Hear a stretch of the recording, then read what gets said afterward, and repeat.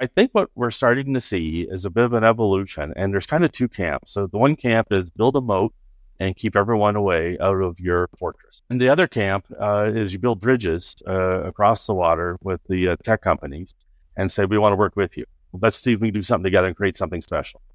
And I kind of think that is a more successful long-term strategy. Building bridges is better than trying to hold a moat. History has shown us that moats are eventually overcome, and the output is not good. I cannot think of one example where the moat has really worked long-term. Welcome to Season 2 of From the Blockchain, where we speak to today's most innovative entrepreneurs and thought leaders to impact the true potential of smart contract technology, Web3, and the digital frontier. I'm your host, Ashley Smith from Fame Lady Squad, and I'm thrilled to have you join today's top-tier community of forward-thinking trailblazers. We're here to foster a culture of idea sharing, creativity, and innovation that transcends industries, revolutionizes business, and drives meaningful conversation. If you're ready to forge a path to becoming a thought leader in your industry or organization, think of this podcast as your compass. Don't forget to subscribe, share, and be part of our amazing community. Oh, and please note that this podcast is for informational entertainment purposes only and should not be considered financial or investment advice. Alrighty, everybody, enjoy the show. Hello, everybody. Welcome back to From the Blockchain. I am very excited about today's show as we have a very special guest, someone that I have gotten to know personally over the last several years, but who has been very involved in transformational change in organizations, looking at industry from macro level, understanding kind of like how things can go from one way of doing business to another way of doing business. I'm talking about Jeff King. I know him through the Real Estate Board of Greater Vancouver. Jeff was named CEO of the Real Estate Board, which I will refer to as REBGV if we talk about it directly moving forward. He was named CEO of REBGV in 2021. This is a member-based professional association of 15,000 realtors, the second largest of its kind in Canada. I should say I am a member and I served on the board for about 10 years before Jeff took on the role. Prior to his appointment, Jeff served as the Chief Operating and Corporate Development Officer for SOCAN, which is the Society of Composers, Authors, and Music Publishers of Canada, a Canadian performance rights organization that represents more than 185,000 music creators. It licenses music works and collects and distributes royalties within the country and internationally. Between 2019 and 2021, in addition to his SOCAN duties, he also served as interim CEO of DataClef, a back office service provider to music rights organizations, CEO of rights administrator Audium in New York, and content provider MediaNet from Seattle, as well as chair of the board of directors at DDX, a global standards setting organization focused on creating digital value chain standards for the music industry. In his time in the music industry, he was named COO of the Year by M&A Today in 2019, 2020, and 2021. And in 2023, he was named on the most influential leaders in real estate by Tycoon Magazine and one of the top 20 most dynamic CEOs in Canada by CEO Magazine. He holds a BA honors from Wilfrid Laurier University, and his expertise in strategy, innovation, licensing, distribution, technology, and corporate planning has made him a sought-after speaker at conferences around the world. Welcome to the show, Jeff. Thank you so much for being here. Thanks for having me, Ashley. I'm excited to be on the show. Hey, it means a lot. I appreciate you coming here. I think there's a lot we can talk about. Folks who listen to the show know I have a real estate background.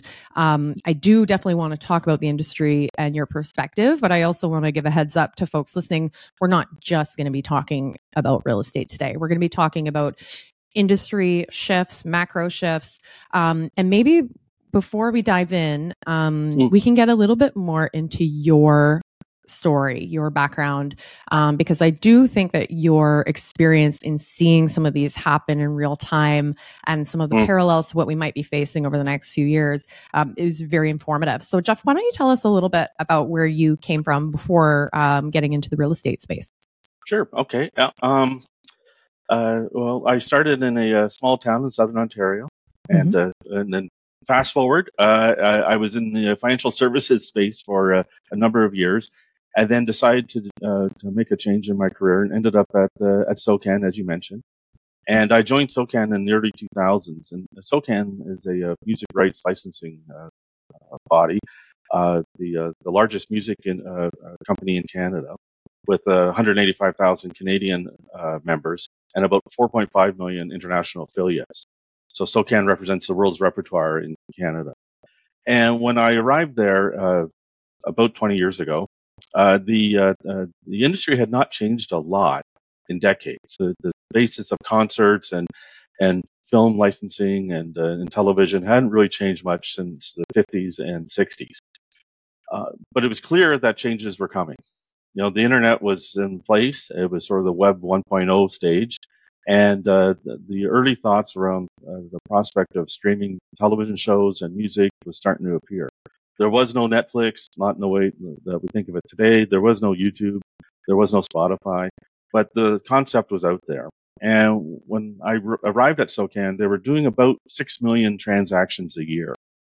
By the time I left in the middle of 2021, the organization was doing 300 million a day. And that's largely due to the explosion of online digital consumption. And another feature sort of happened along with that, which is part of really on the recorded music side, is around the acquisition of music. So you used to have to, I love this one song, you had to buy the whole album, right? And it drove people crazy for years. Eventually that started to shift rapidly in the 2000s and really went on its head in 2007 with the introduction of the iPhone. And new licensing models began to emerge. The early warning signs were things like Kazaa and LimeWire and Napster and BitTorrent were showing up. And they had a role, but eventually got superseded by more traditional business type arrangements and the rest. And some companies thrived in the new era, this new digital era. SOCAN was one of them, but others did as well. A number of the more forward-thinking music labels and publishers have done well. Some of the other performing rights organizations have done well, but a lot have disappeared. And when was the last time you heard about Columbia House? Things like that. And so when I was speaking with the REBGV board about coming here, I started to see a lot of parallels. And right now we're kind of in the Web 2.0 world, where Web 3.0 is kind of creeping in. So in Web 2.0, there's transactional stuff that can happen, but it's still mostly read and write and some one-to-one type dissemination. 3.0 is much more broad-based and much more far-reaching. And it obviously includes things like blockchain and all those other different dimensions. But when I was speaking with the REBGV board, the REBGV board, it was clear that the industry was not unlike what the music industry was 20 years earlier, and was thinking along the lines of, oh, nothing's happened in 100 years. There's been lots of doomsayers. They've come and gone. Nothing's ever changed. But things do change, and it is kind of like the old philosopher's quote, like nothing ever changes till all of a sudden everything changes all of a sudden. And I feel that we're starting to see that now in real estate, and the parallels are shockingly similar. Now, it doesn't mean it's going to have the same outcome. It could end up being a much different way of how we end up resulting in it. But the one thing I've kind of learned through all this, and this goes for almost every industry, the consumer is undefeated. And I recently co-wrote an article with Trevor Coote, who's the CEO of the BCRA, on that very topic, and about how the consumers are looking to either pull out intermediaries, be they travel agents or stockbrokers or insurance brokers or what have you, and have been relentless on it. And currently, in the new world, they have access to data at levels that was unheard of 20 years ago. And that includes in real estate, but it also includes in art or in car auctions, you name it. I think we're really seeing the rise of the strength of the consumer and how this will interact and how these things will pull together. And then when you add in another dimension, and being the strength of the big tech companies, particularly the device focused ones. Apple in particular has developed a really impressive ecosystem. And it seems to be an inevitable march towards where a lot of this stuff is going to go. And then you read with some of the interest with some of the things that Google and Amazon and Microsoft are doing in these spaces. And I think 2030 is going to look a lot different than 2020 did. And so I think forward-thinking leaders, and including yourself, are realizing this and are leaning in to be not just early adopters, but harbingers and leaders in this new world order that's starting to emerge. I do wonder a bit from an industry perspective, and not solely the real estate industry, but just any sector. where there's a lot of, I'm hesitant to use the term self-interest, but I'm going to use it, where folks have been working a certain way within an industry for decades. And it's more just about what they know, what they understand, how they know to provide service. I mean, we can think of many different industries. Think of accounting, law. Yep. I'm even thinking about things like, the Actors Guild and the Writers Guild and these organizational groups that are coming together. And for a variety of reasons, there's different things going on in the economy, et cetera. But there's still this uncertainty around technology and how it might impact the way business is done, how people are paid. How should practitioners, especially if they're parts of like larger groups or organizations, be thinking about transformational technology, how it might impact them in a productive way? Do you have thoughts on that? Yeah. I think you've hit on an interesting point. 2 generations ago, accounting was done by someone with a green shield, sadly almost always a man, but with a green shield thing, filling out literal spreadsheets. And people felt better that, human looked at it and the numbers make sense and such. But of course, mistakes happen and transposition errors and all the rest of it. When electronic spreadsheets and eventually Excel and pivot tables and things emerged in the 90s, that wasn't the end of the accountant. But that was the end of the accountant with the green shield and the thing with the paper ledgers. And what ended up happening was that they could not compete with the ones using technology. And I'm kind of seeing the same thing happening now where engineers or accountants or real estate professionals or lawyers using technology have a competitive advantage with the ones who do not.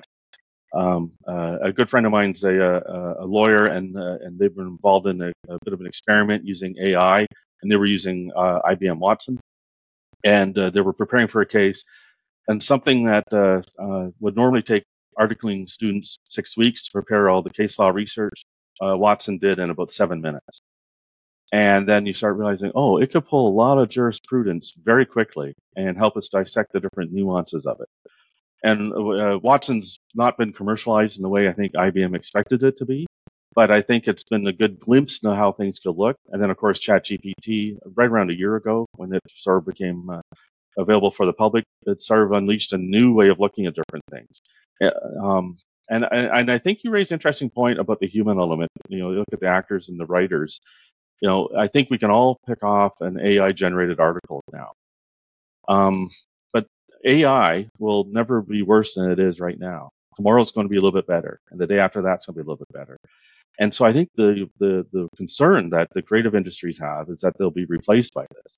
And a big part of what those groups, SAG and NACTRA and such, are working on is to ensure that there's a human element. And I'm sympathetic to that because I think that's part of the human experience is that connectivity that we have. And that goes for real estate. I think a big part of my job is ensuring that realtors are on these journeys with people to buy their houses. They're not buying the house, but they're like a Sherpa helping you get up that mountain, and they're helping through those different elements of it. But they're going to have to use technology and realize that there's different ways to do it, and that your clients will have access to a lot of the same information that in the past was highly guarded and kept in the trunk of a car someplace. I think those types of things are starting to morph and change. And frankly, I think we've seen a long history of companies that try to resist different elements, and it does not end up well, right? And so I've spoken at a couple of conferences this year around legacy industries, and you look at legacy automotive industries and how they frankly are probably behind on the electric car journey, and they've been resisting it, and you kind of wonder where they're going to end up. Are they going to be able to catch up to, frankly, Tesla's the leader in this by a substantial margin? And it's really around the charging, frankly, is the secret weapon that Tesla's unraveled there. But that's a big consumer product. You can kind of get your head around it.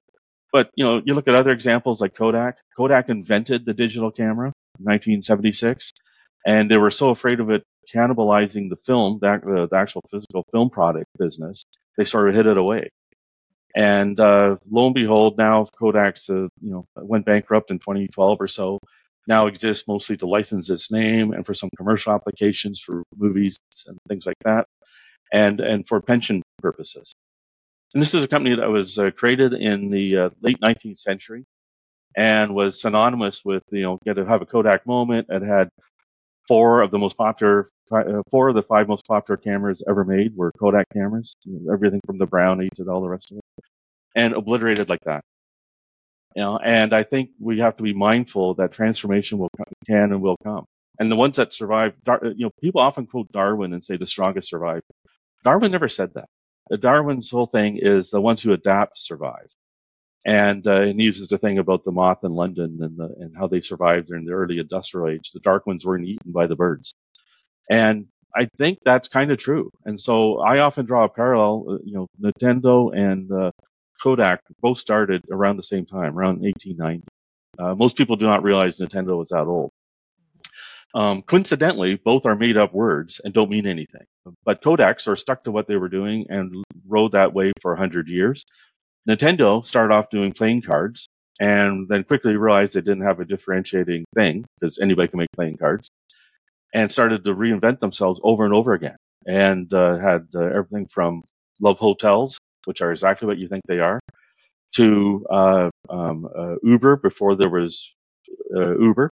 And so in the 1930s, you could call and someone would show up with a private car and drive you around Tokyo and things like that.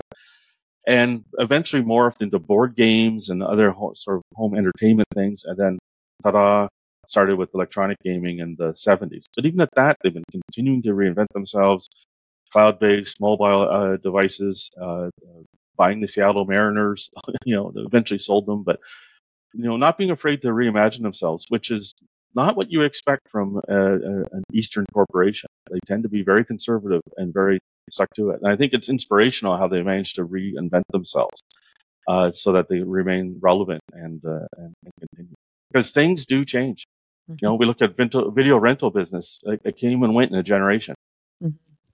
So when you're thinking about reinvention and you're thinking about thought leadership and innovation, I mean, I think that I'm thinking about this from a variety of levels. So just using real estate as an example, the realtor, the practitioner can lean into technology. They can use AI to help them provide better services, better quality content. There's a lot of things that they can do.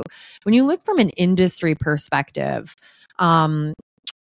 if an industry is wanting to be innovative, wanting to help its practitioners be innovative, wanting to create a landscape where they can be seen as innovative by the consumer, and the consumer actually looks to the industry as a value add to their life.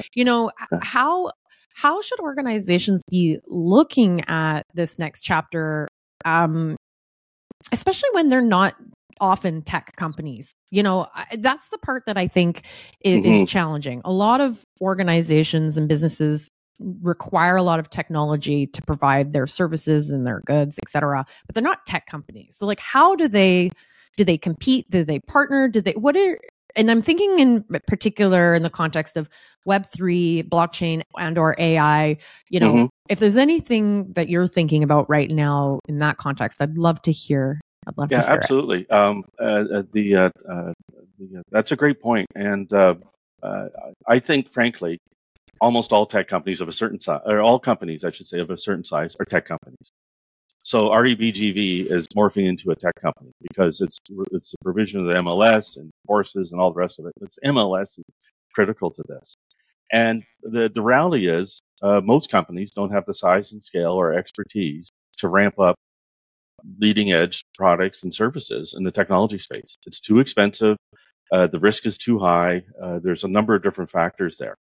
But these companies, and the real estate boards are a good example, are sitting on a lot of data. And data kind of is morphing into the new oil. And it's not just the cookies when you click and say accept all. That is an element of all this stuff. But it's also around how you manage your relationships and with your customers and with your suppliers and all the rest of it. So I think what we're starting to see is a bit of an evolution, and there's kind of two camps. And there's the one camp is build a moat and keep everyone away out of your fortress. And the other camp is you build bridges across the water with the tech companies and say, we want to work with you. And we've got the data, like the chocolate factory with the peanut butter factory. Let's see if we can do something together and create something special. And I kind of think that is a more successful long-term strategy to sort of start to work to leverage this. Because don't forget, these big tech companies have amazing technology, almost endless balance sheet horsepower, but they don't necessarily have the relationships. They don't necessarily have the connections with the individuals involved. That goes for music and songwriters and performers, but also with real estate realtors and with buyers and sellers and such. Doesn't mean they can't develop them, but they don't have them right now.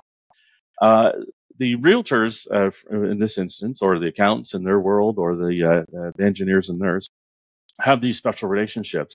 And I think by building bridges is a longer term and a better and more stable strategy to help ensure the success for the entire ecosystem.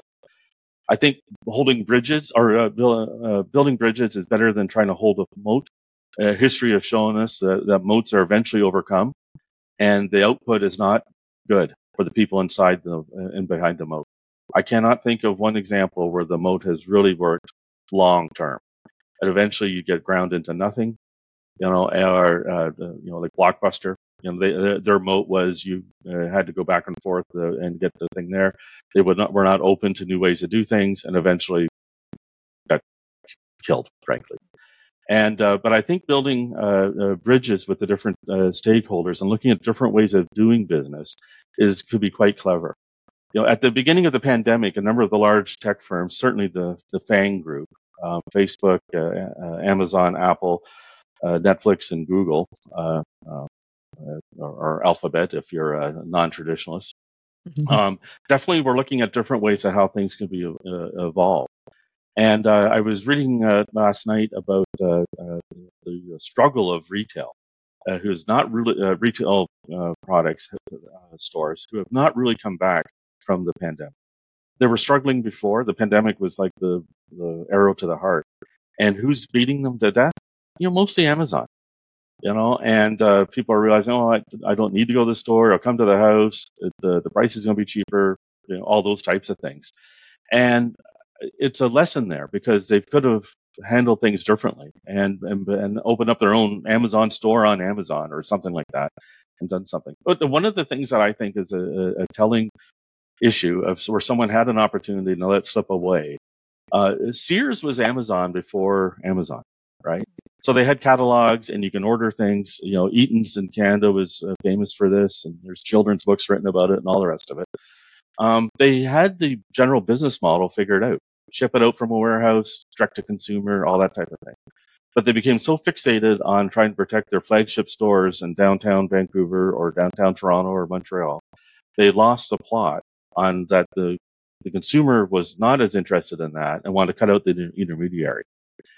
And that was kind of, I think, an example of where they a missed opportunity where they maybe could have built a bridge. Right now it looks easy to have had an online store or Shopify it or something. But granted, in the 90s, it seemed like a bridge too far. But if they were more forward-looking, they might have been able to pivot and save themselves in a different way. There is a risk that the world may end up being dominated by a half dozen or dozen giant companies. If you look at the consumption of media, the media companies, which were quite diverse, 100 or so, 40, 50 years ago, now is largely dominated by half a dozen. Mm-hmm.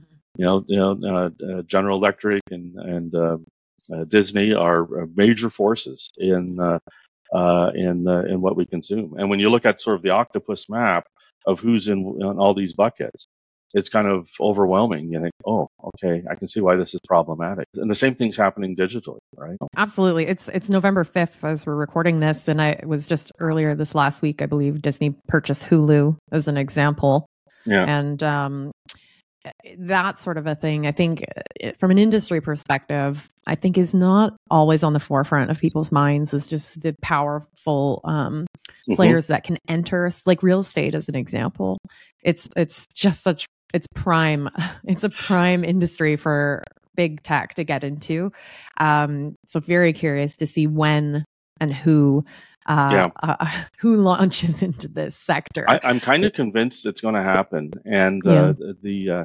to me, I'm new to this, and so bear with me. I've only been in this industry for a couple of years, but I think there's three key ways that you make money on real estate in general. Like, one is the value of the property going up over time. The second part's not sexy, but a lot of money in it. Mortgages, trillions of dollars with a steady return, year over year, decade over decade. And then the third part is really around like things like commissions and the ancillary type services. Commissions is the most obvious one. And I think those are areas where big tech's going to be very focused, especially the mortgage side and on the commission side, to take a look at, say, is there other ways to do these things? Mm-hmm. And the same goes for, the big banks are looking. They've got the mortgage piece. They want to hold on to that. I do think the tech companies are very interested in the mortgages. And I think we're going to see some pivoting. Earlier this year, Royal Bank bought a brokerage. It's not the first time a bank has bought a brokerage in Canada. It's been tried a number of times over the decades. They dabble in it and give up.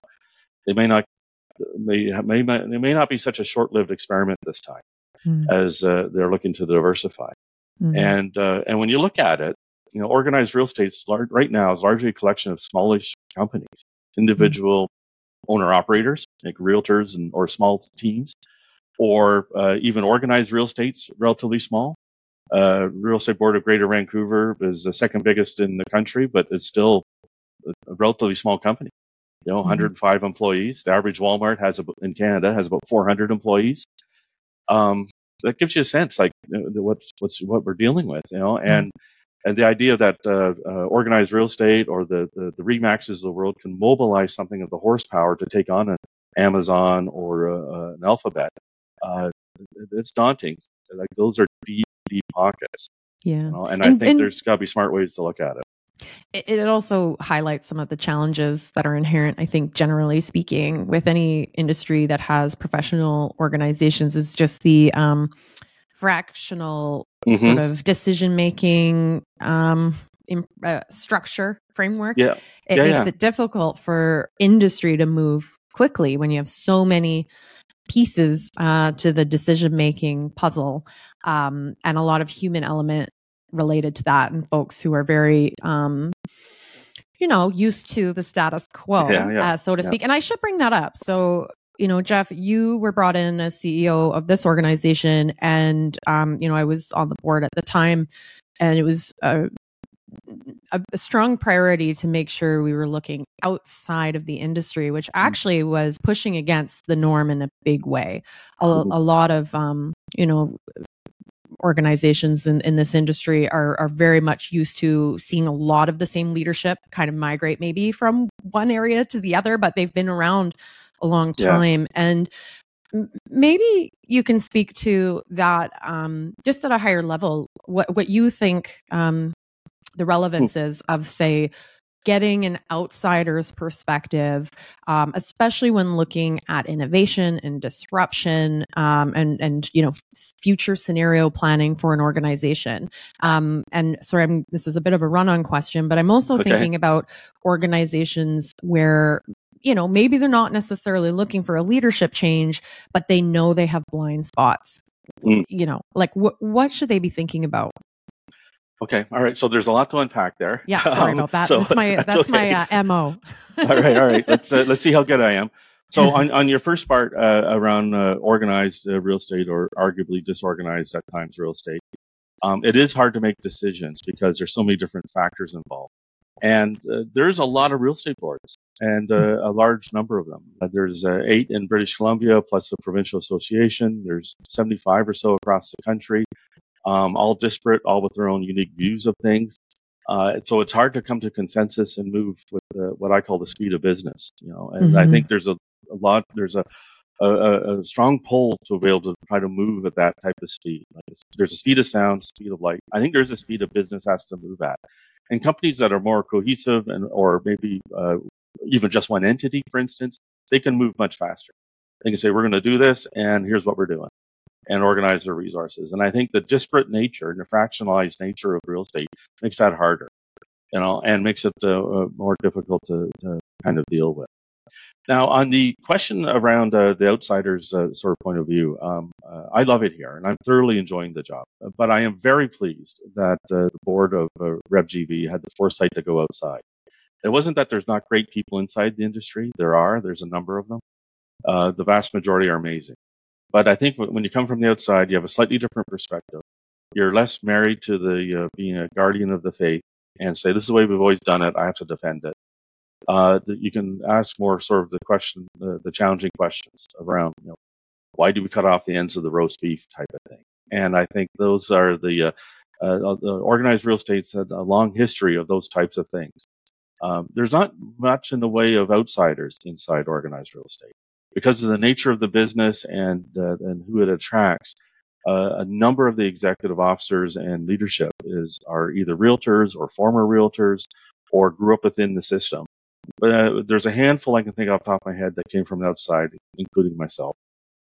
I think that the extra perspective that outsiders bring to industries can be refreshing. It can be scary at times, but I think if it's done with elegance and with a direct and transparent way, people will come along and they'll sort of see the focus on how to evolve these things.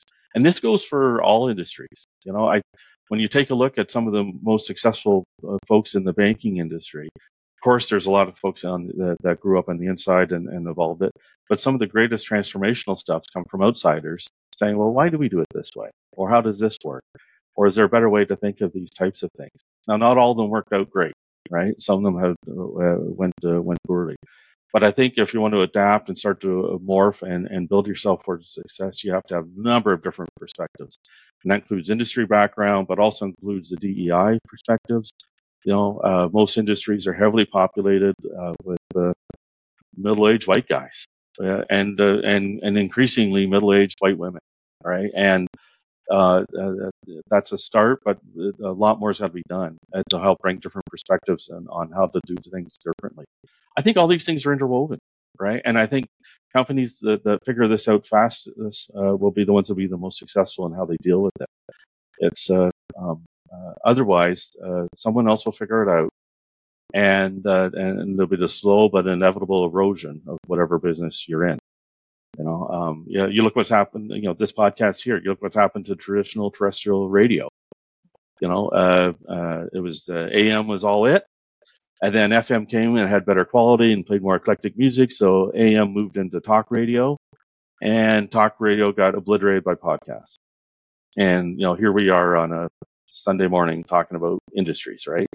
And able to do deep discussion interviews, which AM radio wasn't really built for. And some cars you can't even get AM radio in anymore. And those types of things are canaries in the coal mine, right? We should be paying attention to things like that, where things start to shift and start to look different on how these things happen. Your sort of final point in around the nature of the business and how it works, like with outsiders. I did notice early on there was a lot of gatekeeping and a lot of, well, you're not from here, and I came from another city and another industry, which is probably a double thing. But the real estate does have a lot of gatekeeping to it, and I think part of it comes back to these are my leads, this is my project, this is my initiative, or these are my sellers or my listing. And I think there's a bit of a mindset around the sort of piece of it. And I think fundamentally a lot of folks are hunters or gatherers in their mindset and how they do business. And that part was kind of surprising to me when I arrived. Was this is our backyard, you stay out of it. Whereas collectively we could do a lot more together. And I've been I put a lot of effort in the last couple of years to build bridges with the different stakeholders, including our members, of course, but also other real estate boards, other provincial associations, and the National Association for my own growth and for my own education and knowledge, but also for the betterment of RevGV. And we're starting to see some payoff of that and how to connect these things. Still a long ways to go, and there's still some big threats on the horizon. The storm clouds are there, and they're not just technology coming to disrupt us. Economic concerns, social unrest concerns, all these types of things. There's a seismic shift happening in North American culture as we speak. And then you layer in, we're going to see over the next 15 years, maybe a little bit shorter, next 15 years, probably at most, we're going to see the largest transfer of wealth in human history. People selling businesses, grandparents selling the house, people passing on, things like that. It's going to be we're talking the magnitude of trillions of dollars is going to transfer to a whole other generation. And that's going to have a seismic shift on how things get done. It's not as though this didn't happen in the past, but not to this scale.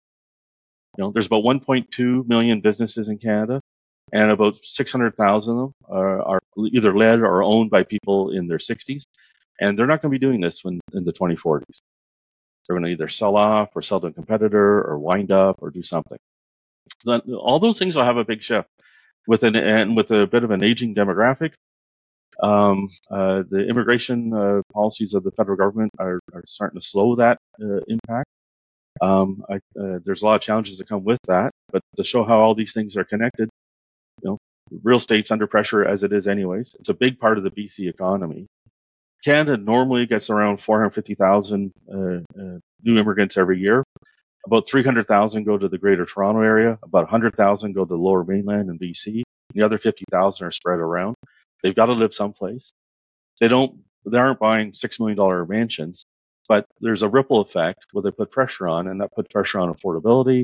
That puts pressure on employers who don't have the economic model to be able to pay their employees enough. That puts pressure on real estate in general, and people will look and they'll blame the realtors, or they'll blame government fiscal policy on these types of things. These things are all interrelated and complex, but we have to look at ways to transform and start to morph and deal with these different things individually with an idea towards a longer goal of what type of society we want to have in Canada. That does bring up an interesting question around leadership and decision making, and what I'm really thinking about is environmental scanning. And clearly from your perspective, there's a lot of different things going on. And as we mentioned, you're thinking more from a technology perspective, but not a defined technology company. Yeah. And so as a leader, how do you think folks ought to perform environmental scans? Like, this show is called From the Blockchain. I obviously have a serious interest in blockchain and Web3 technology. And so, and some of the criticisms I think that someone like myself can face is like, oh, you're maxi for this technology and you're looking for problems to solve, but you're really just trying to find ways to use this tech. And so what I'm wondering is, as different things are emerging, how do you filter through the noise, or how do you look at, what are the things we should be paying attention to?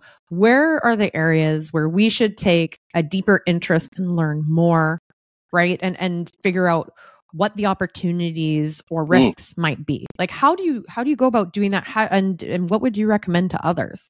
Okay. All right. No, that's good.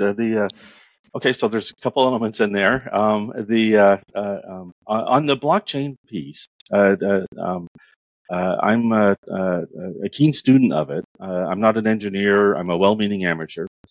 I do think blockchain will have a role, not just in real estate, but in economics and neobanking and open banking and different things like that. Fundamentally, this is maybe the marketer in me. I think blockchain needs a rebranding. And you think that back in the past, third-party storage on Microsoft or on IBM servers existed since the 70s. Right? Well, IBM since the 70s, Microsoft since the 90s. It wasn't until the phrase cloud storage came into vogue, largely driven by Fortune magazine back in the 90s, where people said, well, it's on the cloud, that's fine. It's still sitting on an Amazon or Microsoft server, but it sort of repurposed it a bit. And I think with blockchain itself has had more pilots than British Airways. And I think that part of the challenge has been that people are trying to find ways to use it. And it's not super fast yet. It still takes longer to do a transaction than you would think. And it's very energy demanding. It takes a lot of energy to calculate the different elements to execute a transaction. There's been a lot of progress made in the last 6 to 9 months on that front, but I think a lot more has got to happen. But I do think if it was a bit of a rebrand and sort of move towards like a verified ledger idea, and the example I often use is, like a lot of people, when they research something, they look at, they'll go to Wikipedia, and Wikipedia is fraught with all kinds of problems. But if there was some sort of system where there was a blue check mark, you knew everything on that page, everything about Ashley Smith on that page was right. It was kind of signed off by her and by the who knows who. You would feel much more comfortable using it or quoting it in an article or in research and such. And I kind of think if blockchain was sort of positioned as, I want to do this real estate deal, or I want to do this mergers and acquisition activity, and everything in here's got a blue check mark. It's all fine. And I'm looking inside this digital deal room to buy this NFT or this classic car or property, whatever it is. I think that would go a long ways towards helping with adoption of blockchain as part of this sort of open, transparent way of us doing these things. We have to overcome the energy thing because I do think that's going to be a major issue for wide-scale adoption. Now, to the second part of your question, how do companies prepare for it? I'm a big supporter of Clayton Christensen and the sort of the innovator's dilemma. And one of the things I've done over and over again with good success is around the idea around innovator catalyst training and have people try to think outside the box. But really, more fundamentally, dividing teams into red and blue teams and say, okay, if you're going to disrupt us, how would you do it? Internal staff folks, how would you do it? What would you do? And think outside the box, and then have them present to each other what their thinking is. And sometimes you get out the box ideas and all the rest of it.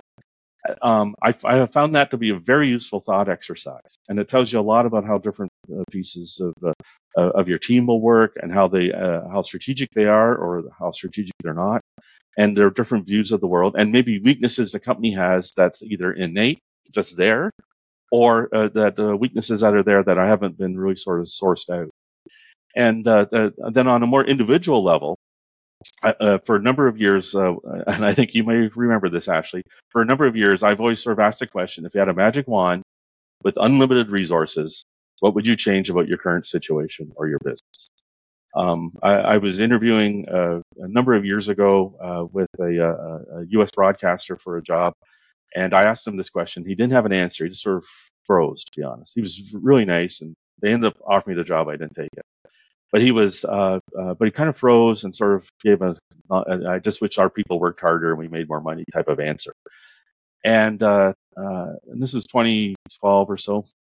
And then when I was leaving the room, he said, what would you answer if you asked that question to me?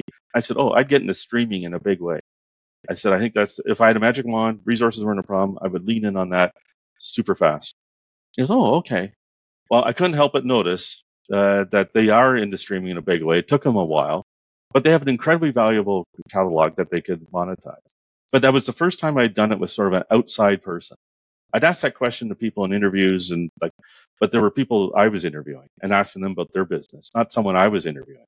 And it gave me good insight on how they saw the world. They just saw, how do we keep going what we got going that's good? And so I use that a lot now. And it's interesting on how people react to it. This includes realtors and brokerages, but also law firms and banks and regulators and all the rest of it. It gives a good insight. I'll have to come up with a more clever way to articulate it so it doesn't become boring. But I do find that's a useful thing, and that's something I would encourage the audience to do with their teams and the people they work with. What about the inverse? What if you're an employee? Perhaps not like a senior executive, but you're an employee or maybe even a director of a board, maybe. And you have, been spending time learning about something that you think is like the greatest idea. Right. Okay. You see some innovation, you're like, man, this would rock in our company or whatever. How would you suggest that person further unpack that and bring it to the top to be properly explored? Yep. This happens frequently. There's a couple of things. We're going on the assumption that the company has an open culture that encourages discussion and dialogue, which RebGV does, but not all companies do.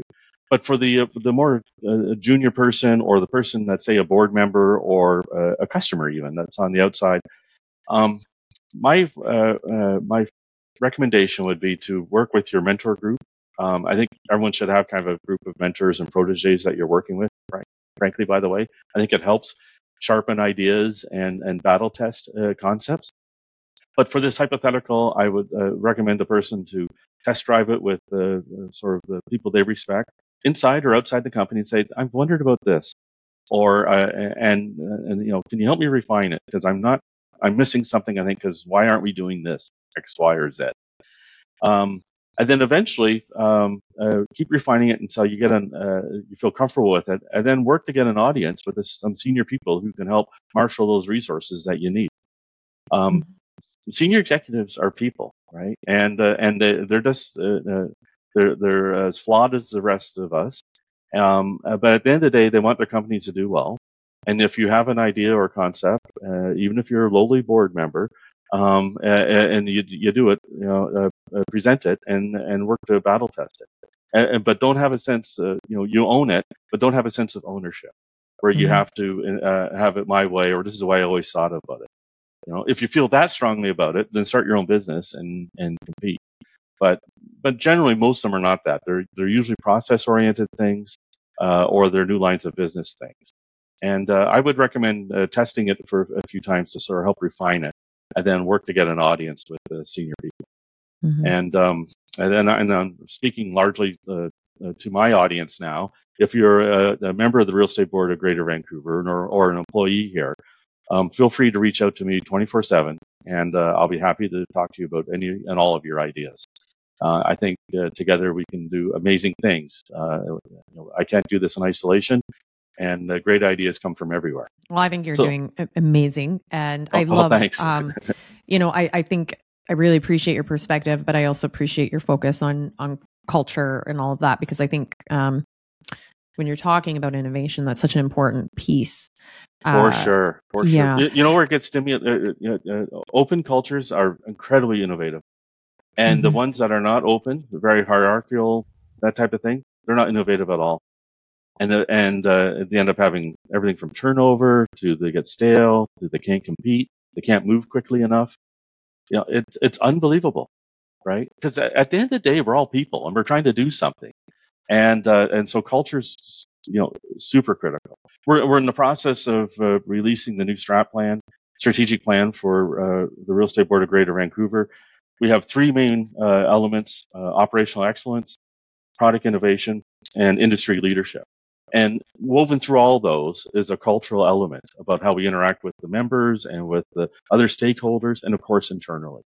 And I think if we're authentically transparent, there's not much we cannot do. We do have to wrap up pretty quick here. Before we do, I want to ask you one kind of, not rapid fire, but we don't have to dive super deep. But I do want to think a little bit about your previous experience in the music industry, and whether or not you have any thoughts on the Web3 applications of music. Like that, the creator side has certainly seen Web3 touch that space more like directly over the last few years. And I do think, from my perspective, music is likely the one that will probably see, over the next few years, really do something. I'd love to know if you have any either predictions or just thoughts on that sector and the technology. Yep. I think there's two big elements, and I'll keep it short. But I think there's two big elements. The tracking of the ownership of the various pieces of music, works or compositions or recordings, is incredibly complicated. And for instance, the highest earning song in Canada in 2021 had 50 participants. So that was because of collaboration, and everybody had their own publisher and samples with a whole bunch of other writers and all those types of things. That's a lot of folks to keep track of, especially when you're talking under a fraction of a cent that's being paid for because it's on a YouTube clip. So I think Web 3.0 is going to be the beginning of a way to sort that out. Some companies, including SOCAN and CZAC, have done a lot of work to prepare for those types of things. But I think that's going to be the next big frontier in the next couple of years. I think the other part, kind of interwoven with this, is the role of AI.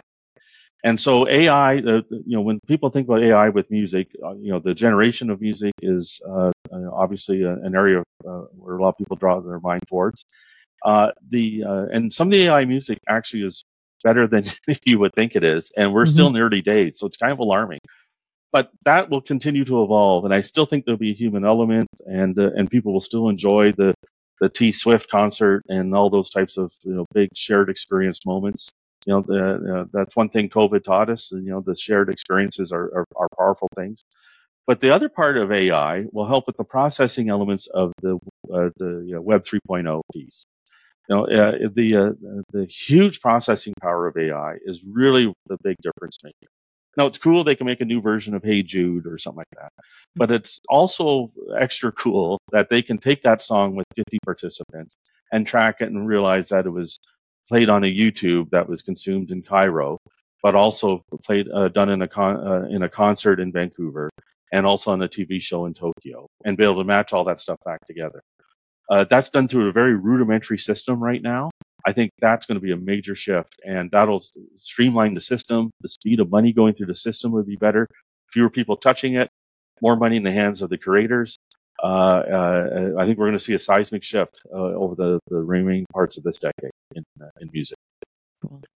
Well, looking forward to seeing that side of it all. Jeff, I really appreciate your time. I think we could keep going. There's a lot I'd love to unpack, and I think we might have to do a second episode at some point. But before we leave, can you tell our audience where they can find you and anything you're working on? I know you mentioned your article. I'll link that in the show notes. But anywhere else people should find and follow Jeff King? You know what? You can find me on X at Jeff King 17, and I'm on LinkedIn. I'm at the Max LinkedIn connections, but feel free to follow me, and I'll get rid of people so I can have new connections if need be. But no, that sounds good. I think I'm easy to find, and I'm looking forward to hearing from folks. Cool. Well, thanks so much, Jeff. Everybody listening, thank you for tuning in today. Until next week, have a good one. Talk to you soon.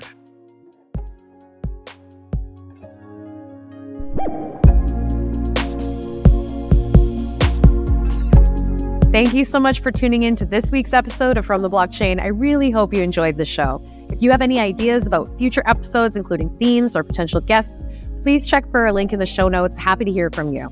Also, if you're interested in being a potential sponsor for From the Blockchain, I'd love to hear from you as well. Check for a special link just for you in the show notes. All right, everybody. Again, thanks for being here. Love the show. Love being with you. Please remember to subscribe, review, and share with your friends. Until next week, have a great one.